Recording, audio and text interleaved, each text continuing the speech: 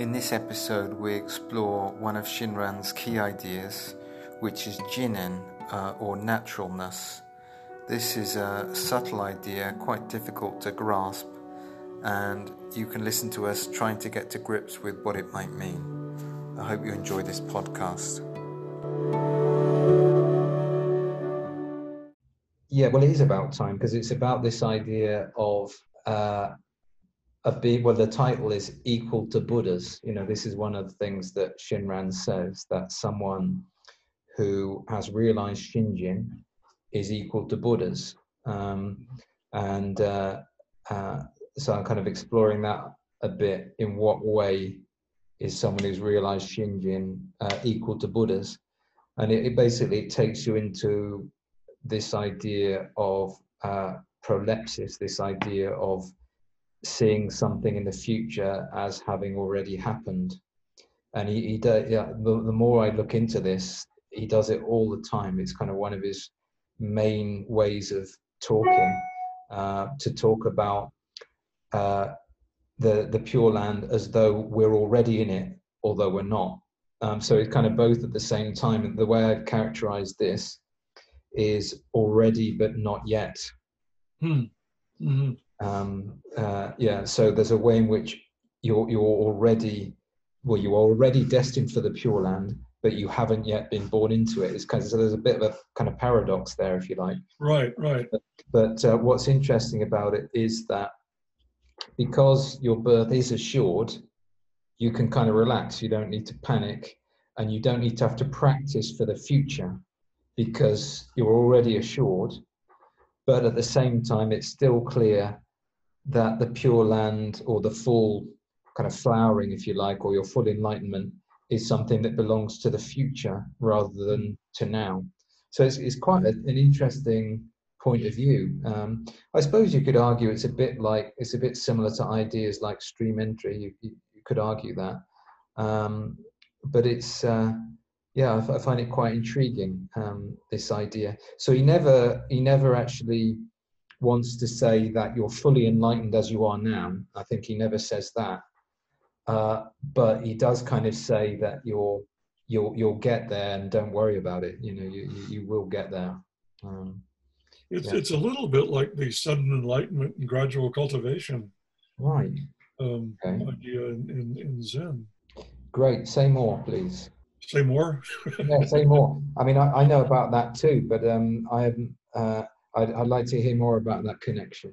Well, in the sense that enlightenment in Zen is often understood in terms of recognizing, seeing your true nature. Kensho that they talk about in Rinzai is seeing your true nature. Well, that's sort of that breakthrough moment when you realize that who you really are is the Buddha. I mean, this your real nature is your Buddha nature, but that can be something that you realize in a breakthrough moment, but then you revert back to your old habits, and it takes the rest of your life to peel those habits away. So that I love this phrase of Subhuti, where he talks about what Buddhist practice is about is something like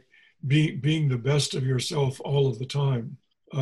So that instead of having an occasional moment of purity or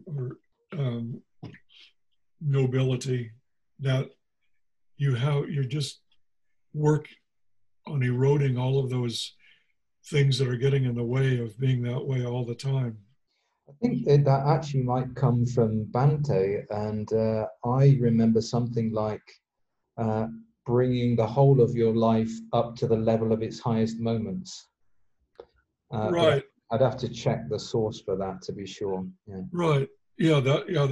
That's there was something a little bit more, had a few more words and a little bit more complicated version of that I heard from Subhuti, but it was, the gist of it is that you always have within you part of who you are, as one hopes. is lofty, is noble, and good, and altruistic, and yet there are other times in which you're not that way, and so it's a matter of making the best of yourself, making the best of yourself, all of yourself, all of the time. I think that was the phrase that Subhuti used once maybe something that he said many times, or maybe he only said it once, but I just happened to remember that, and I thought, wow, that is really such an excellent description, and it's easy to remember, even though I just now didn't remember it accurately. But being the best of yourself, all of making the best of yourself, all of the time. And I thought that's such a wonderful aspiration, and it's easy moment by moment to kind of reflect on that, saying, well, at this moment, I mean, right now, am I being the best of myself? And there are probably moments in your life when, if you ask yourself that question, the answer would be no, right? And then you can work on, well, why not? What's in the way? And so I think the of Zen practice as being something like that too, is just peeling away the parts of yourself that are less than exemplary, and the same with Shinran. Certainly would not want anyone to have that moment of realizing that, accepting the gift of Amitabha, and then saying, okay, well, now I can just spend the rest of my life having fun or something like that. I mean, he's definitely not in favor of that. Yeah. I mean, as you're speaking, I guess what is occurring to me is that a lot of these East Asian Buddhists are kind of confronting the same essential problem, which is that on the one hand, they don't want to see enlightenment as infinitely distant or as completely foreign, let's say. And clearly, when they have ideas like Buddha nature, they're kind of obliged to recognize that it isn't foreign, because it's actually their true nature. Mm-hmm. But at the same time, there's a danger in falling into the idea that you're already enlightened, or everything's already been achieved, because of what you just said. Then you just kind of fall into, well, it doesn't matter then, I don't need to do anything, I don't need to practice. And really, and this seems to have happened, doesn't it, a bit? This is the criticism of this critical Buddhism, isn't it, of Zen in particular, that basically they've just accepted mundane reality just as it is, Right. and not in a profound way, in a non-profound way, and so Buddhism just gets completely secularized, I guess, in that way. Right. Has no meaning or value. Yeah. And so, in their different ways, Shinran and Dogen are trying to find a way to deal with that doesn't invite passivity or indulgence, but at the same time communicate some kind of reassurance or confidence. And so in the case of Shinran, I think it's in this already but not yet way of thinking. So your birth is settled in the Pure Land.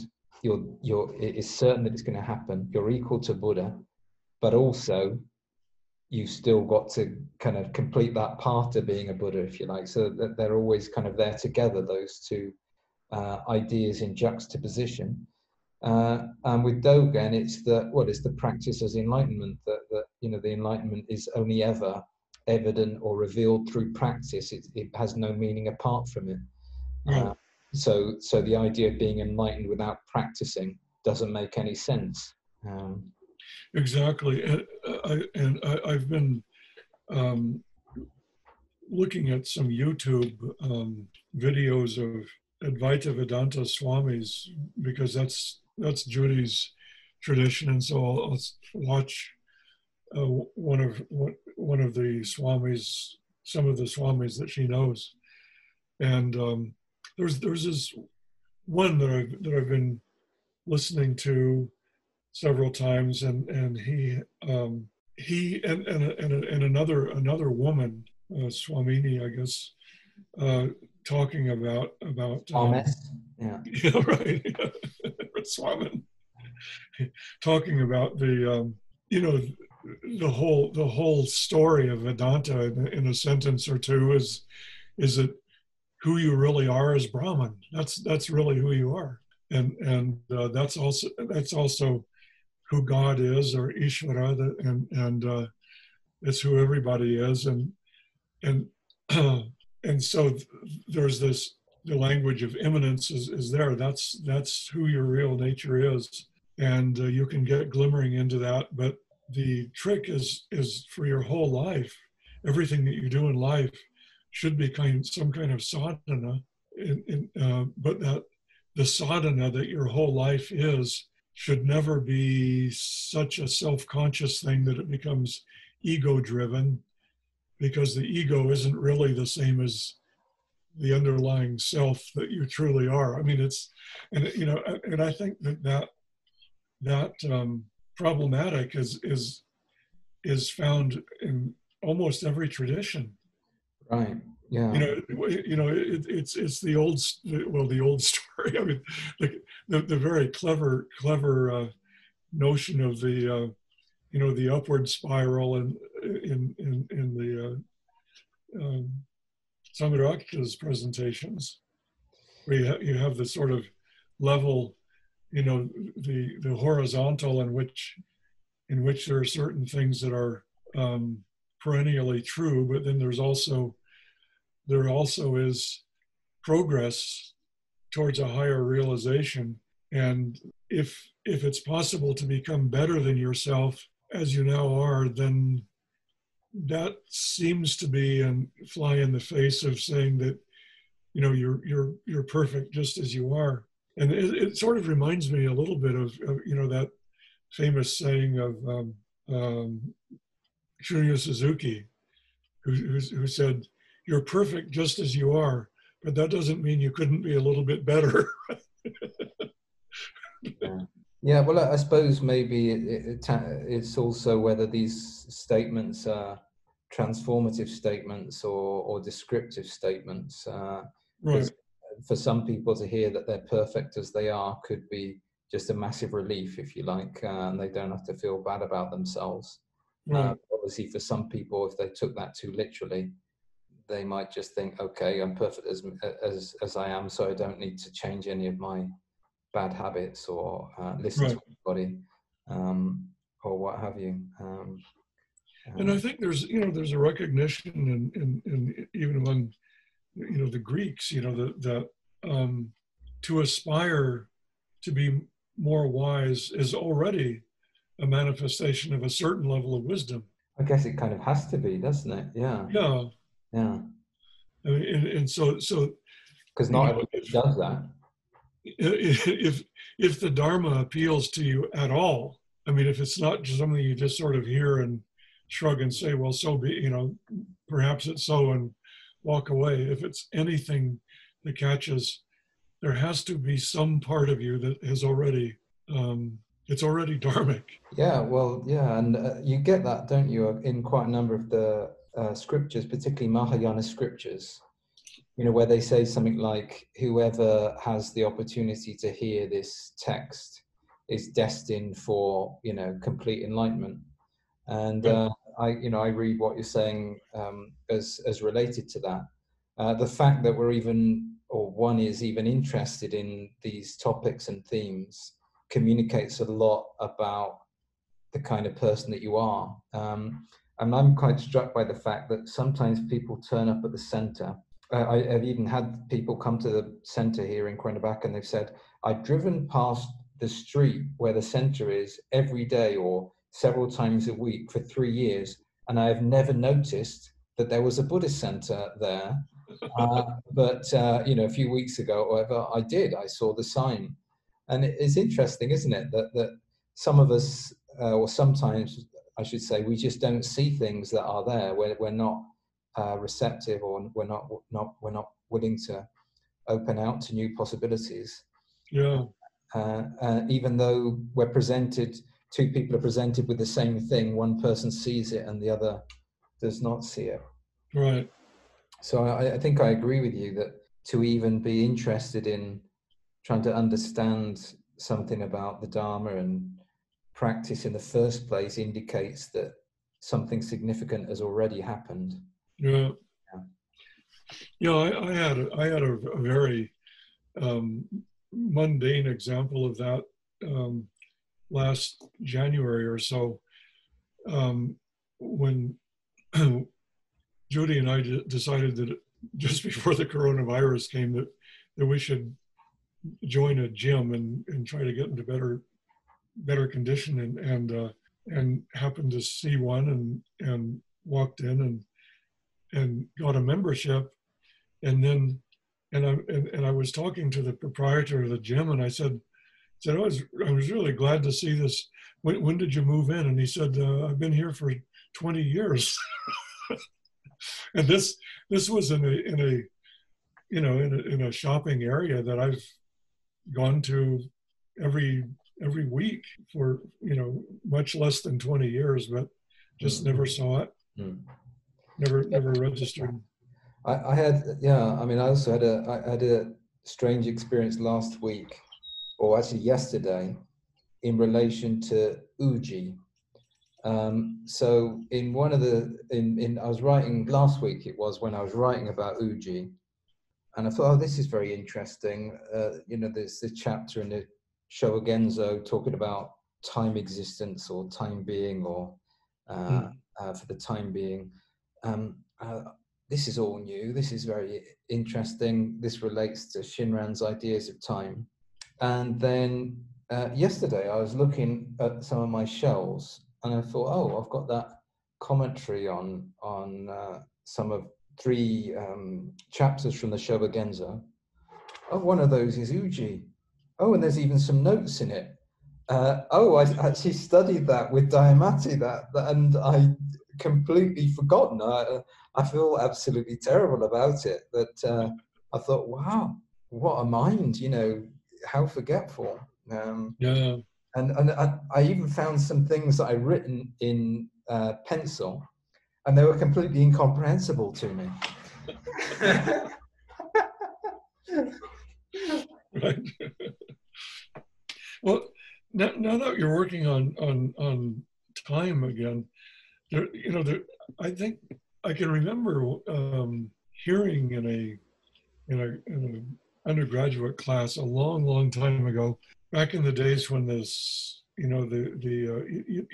Sapir-Whorf hypothesis about language.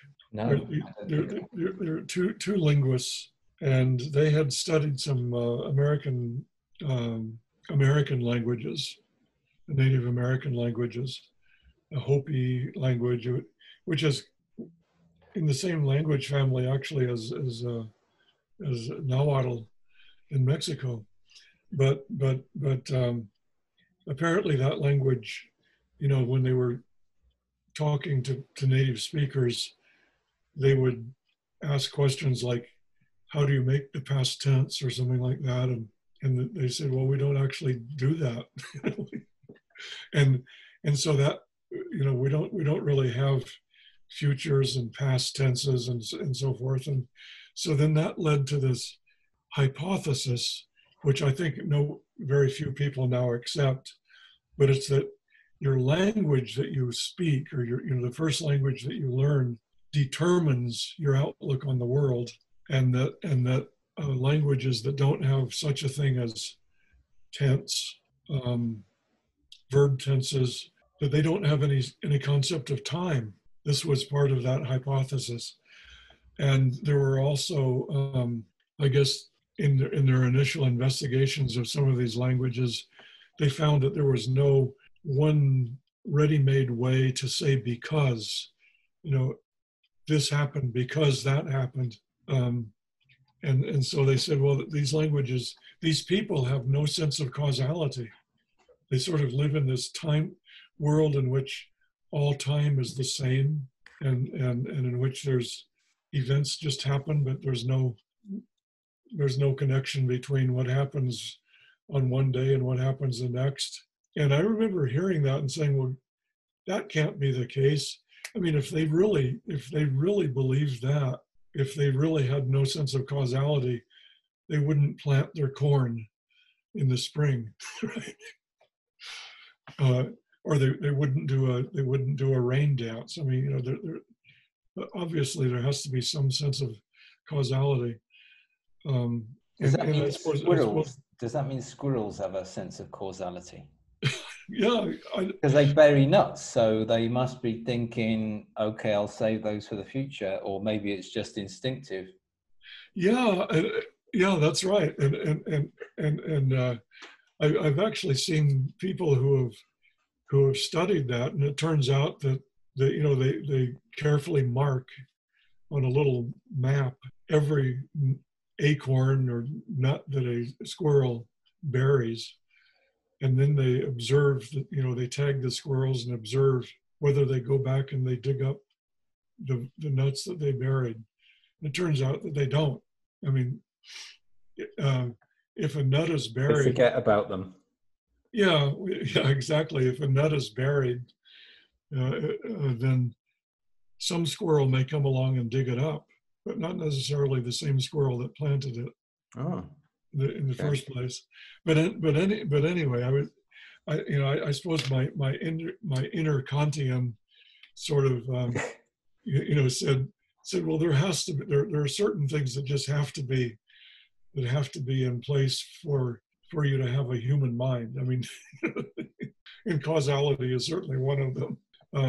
And I often struggled to even imagine what would it be like not to have a sense of time in which there's a future and a past and some kind of flow, like a river. I mean, because that's how time has always sort of seemed to me. What would it be like not to have a view of time like that? Well, I think there are different senses of time. Yeah, and so I'm interested in what you're thinking so far about how, say, Shinran and Dogen have a sense of time that differs from that. Yeah, well, I think there's a lot of emphasis on the instant for starters, and I've been doing a little bit of reading of Gaston Bachelard. He wrote an essay about time, where he concludes that time is the instant. So rather than thinking about time as duration, he thinks of time as the instant. And I think it's to do with, as well, recognizing that your relationship with the past and the future actually emerges in the instant. So it's not like the past is sort of a certain distance away, if you like. The past is receding away from you. Rather, the past is present in the present. It becomes present to you in the present and the future as well. And so he particularly emphasizes the instant as being the unique and particular character of time. I did read a little bit of about Dogen in time, and the suggestion seems to be that he was able to manage more than one sense of time at the same time. So he clearly has the idea that time passes, if you like, things change in the ordinary sense. But he also has a kind of more radical idea of time, which is about, radical presence, about recognizing that the moment is always now, it never starts and it never finishes, kind of thing. So time isn't divided into moments as we sometimes think it is. There only is the moment, which is right now. Clearly, phenomenologically, that is definitely true.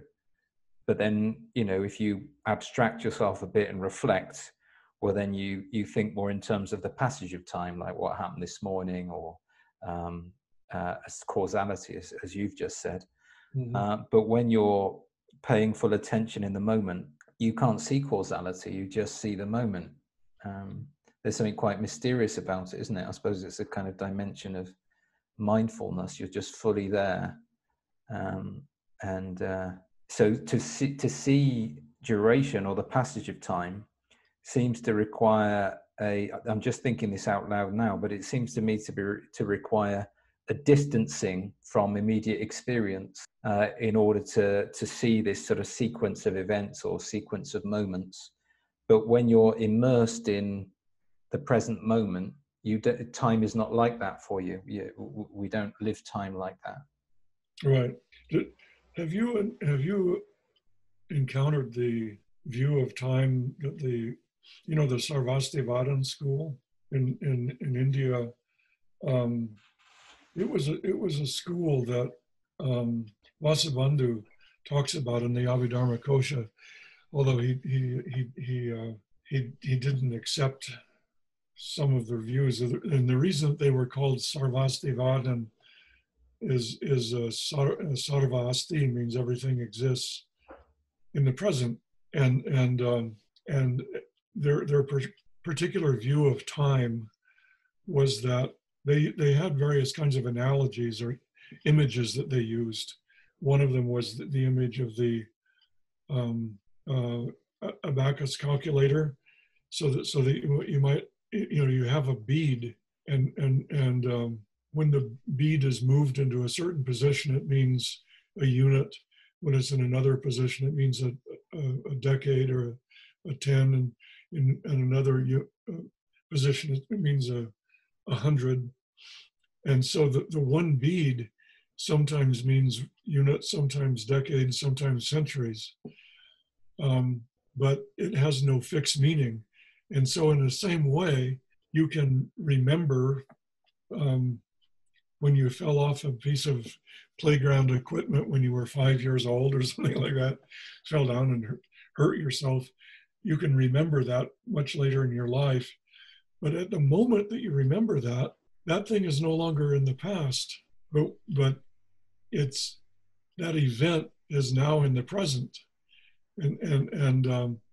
And similarly, you can anticipate, for example, the retreat that you're going to be leading that takes place tomorrow. Well, you can say, tomorrow I'm going to do such and such at the retreat.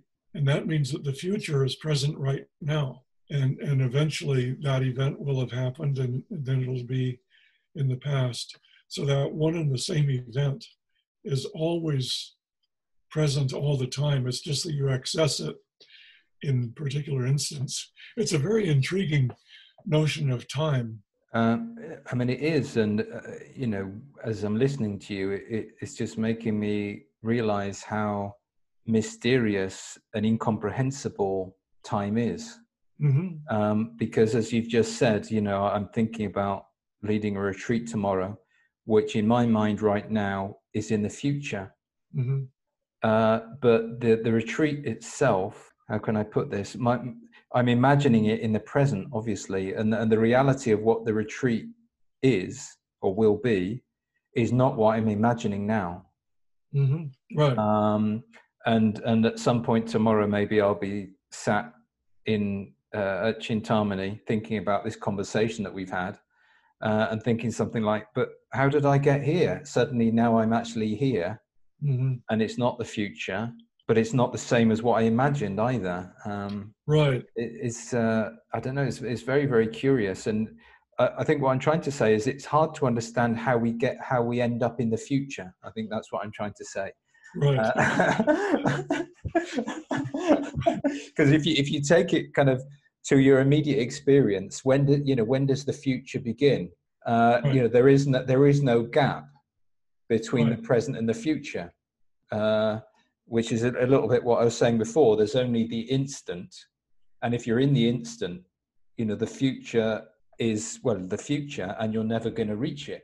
And yet then suddenly you find yourself, and I'm here now. I'm at this point for 2 days later or whatever it might be. Right.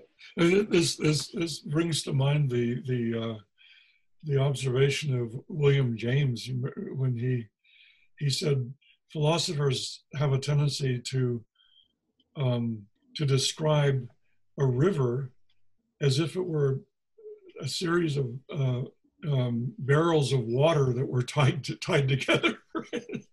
Right. Yeah. You know. Yeah. And yeah. You know, you try to say, well, the event, you know, the retreat is an event, and as if it has boundaries. Right. But in fact, it doesn't. I mean, you just sort of flow into this thing, which if you suddenly looked at it and say, gosh, we're in a retreat now. but it would just, you know, your question of how do you get there is, I mean, it really is a very interesting question, isn't it? It's just, it's how did you get out of the past? I don't know how I managed it. Well, I suppose it just starts to show us a little bit that our ideas of past and future and even present clearly are only rough and ready. I mean, there's a way in which they don't apply or they don't work. Right. They work on a pragmatic level, I guess, most of the time.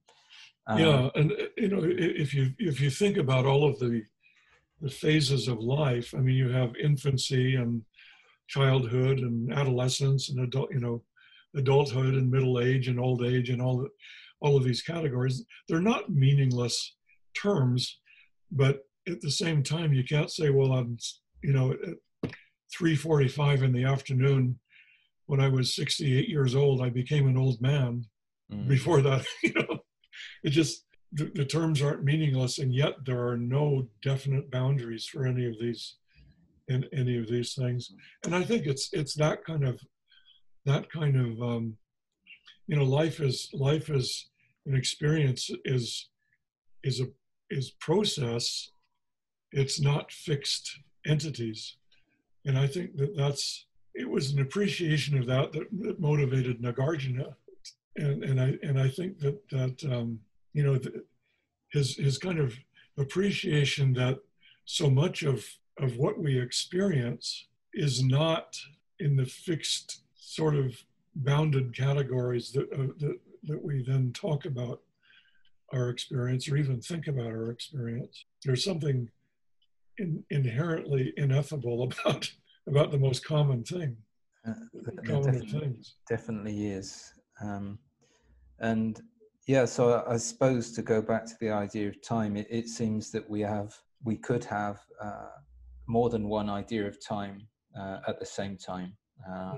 So one idea is in terms of the sort of radical fullness of the present, if you like, the present as the only reality.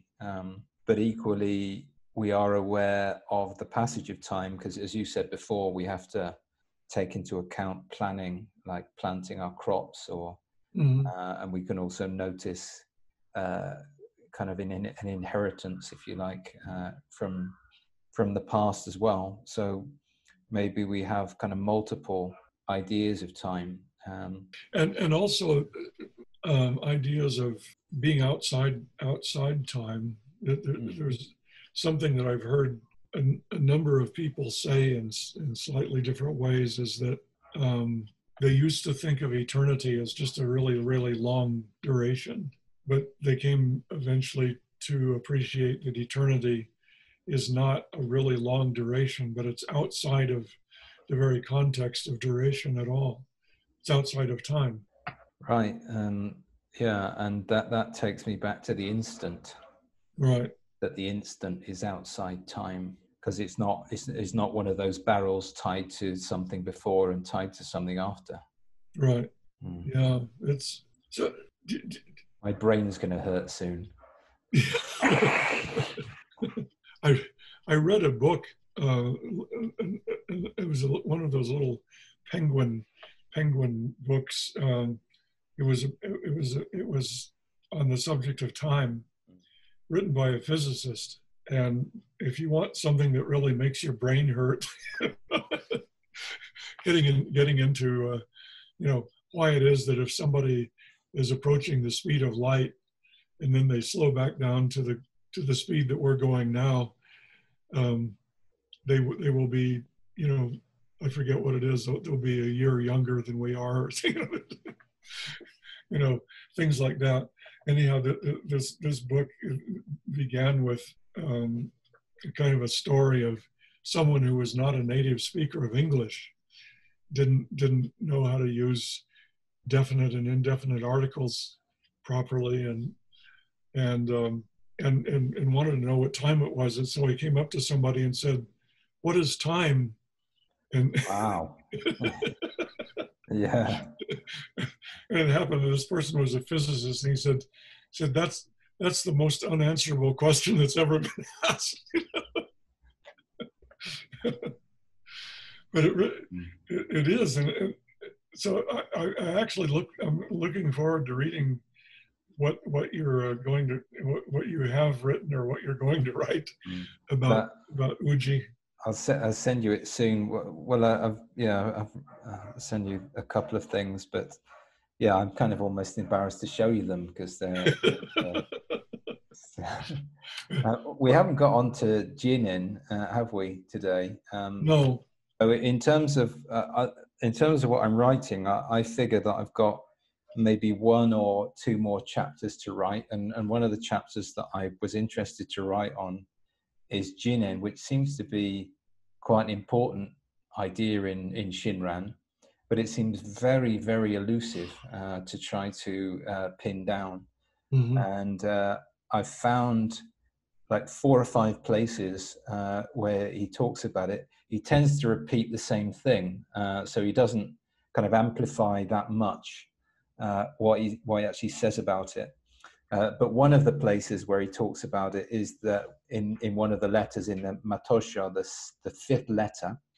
And in that letter, he actually quotes a document that he wrote, I think when he was 88 or 86 or something, about Jinin, or Jinin Honi sometimes is the phrase, isn't it, that he uses.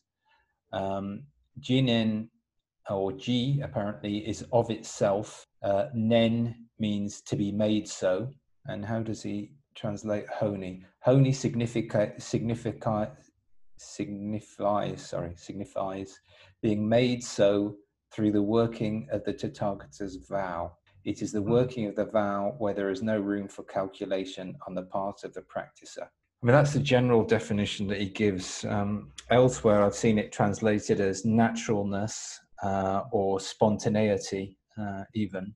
And in another place, in fact, there's a bit of a note about it in the 2nd volume of the complete works, where Hirota comments on this letter, and he says that Jinin is both the highest reality and the process by which one attains realization.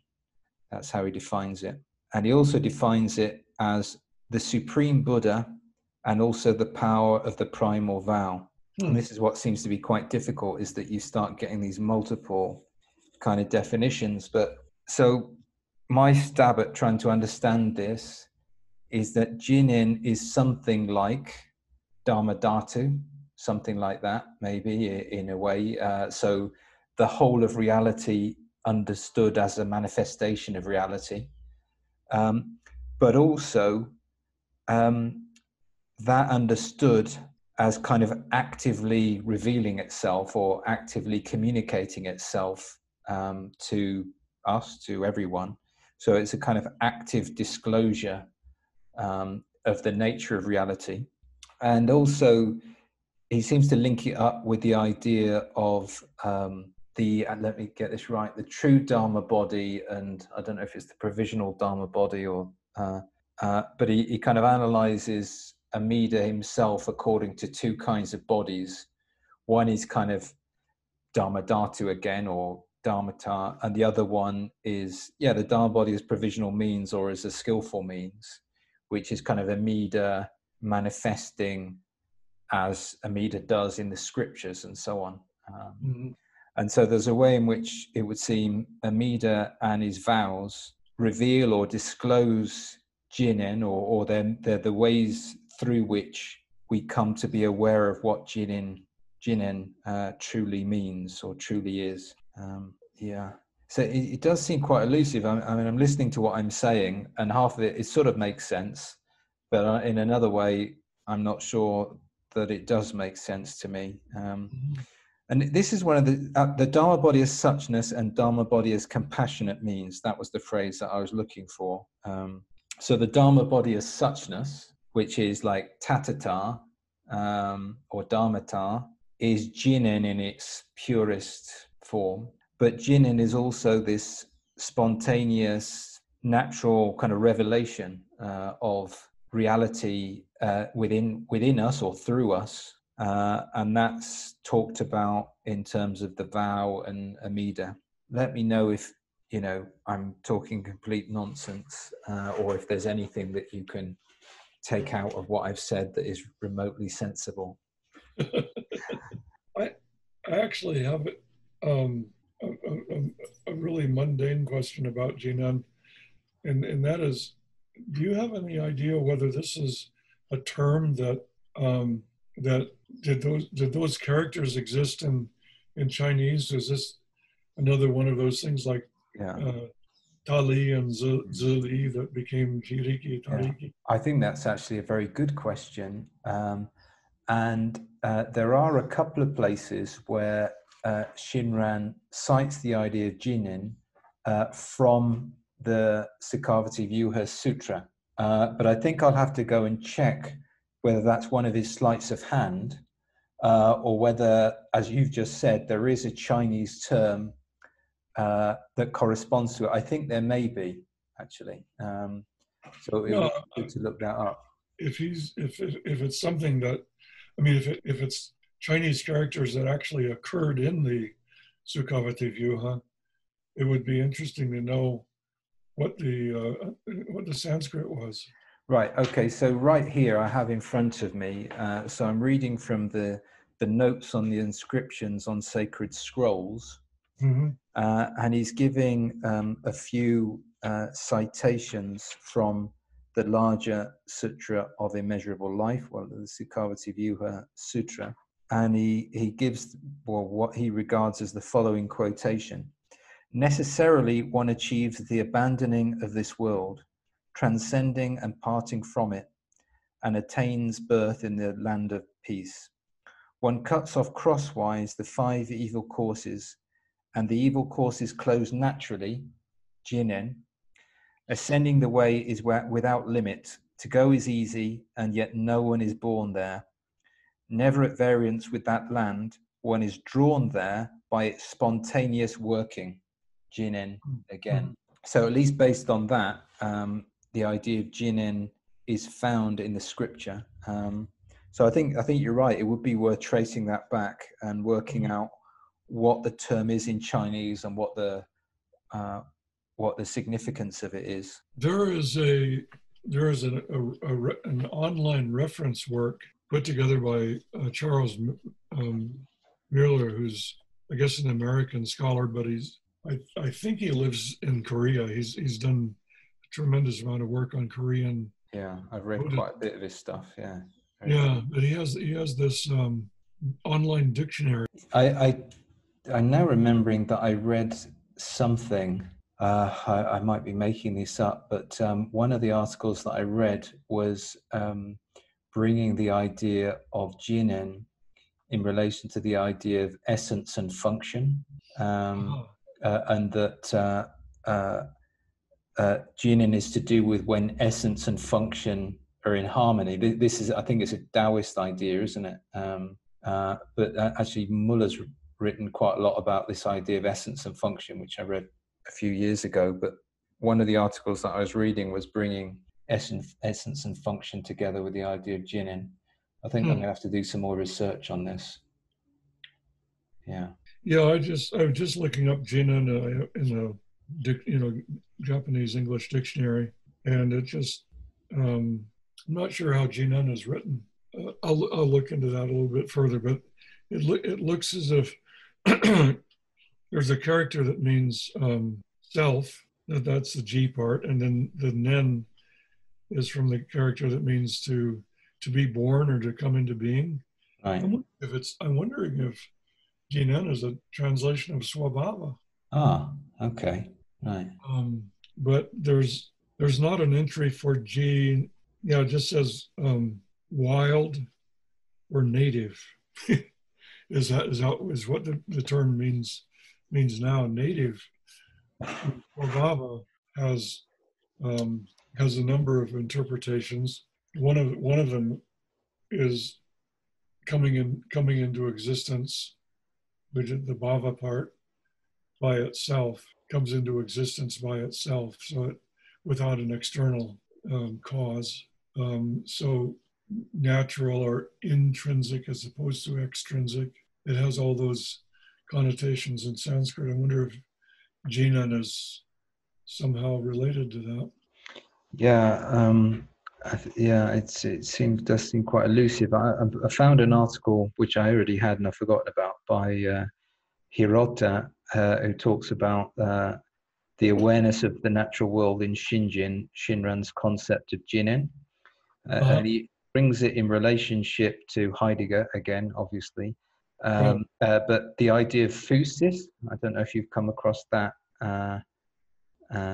That's which is coming into appearance. And there's another definition of phusis: the event of standing forth, arising from the concealed. Right. So I guess there's this idea of, things sort of revealing themselves, if you like. Right. Jinen. Apparently, the modern Japanese word for jinen is shizen. And it's made up of two Chinese characters, ji, oneself or itself, and nen, imparting an affirmative or adverbial sense, meaning thus or in this way, and indicating the manner of becoming or occurring, hence of itself or spontaneously. Okay.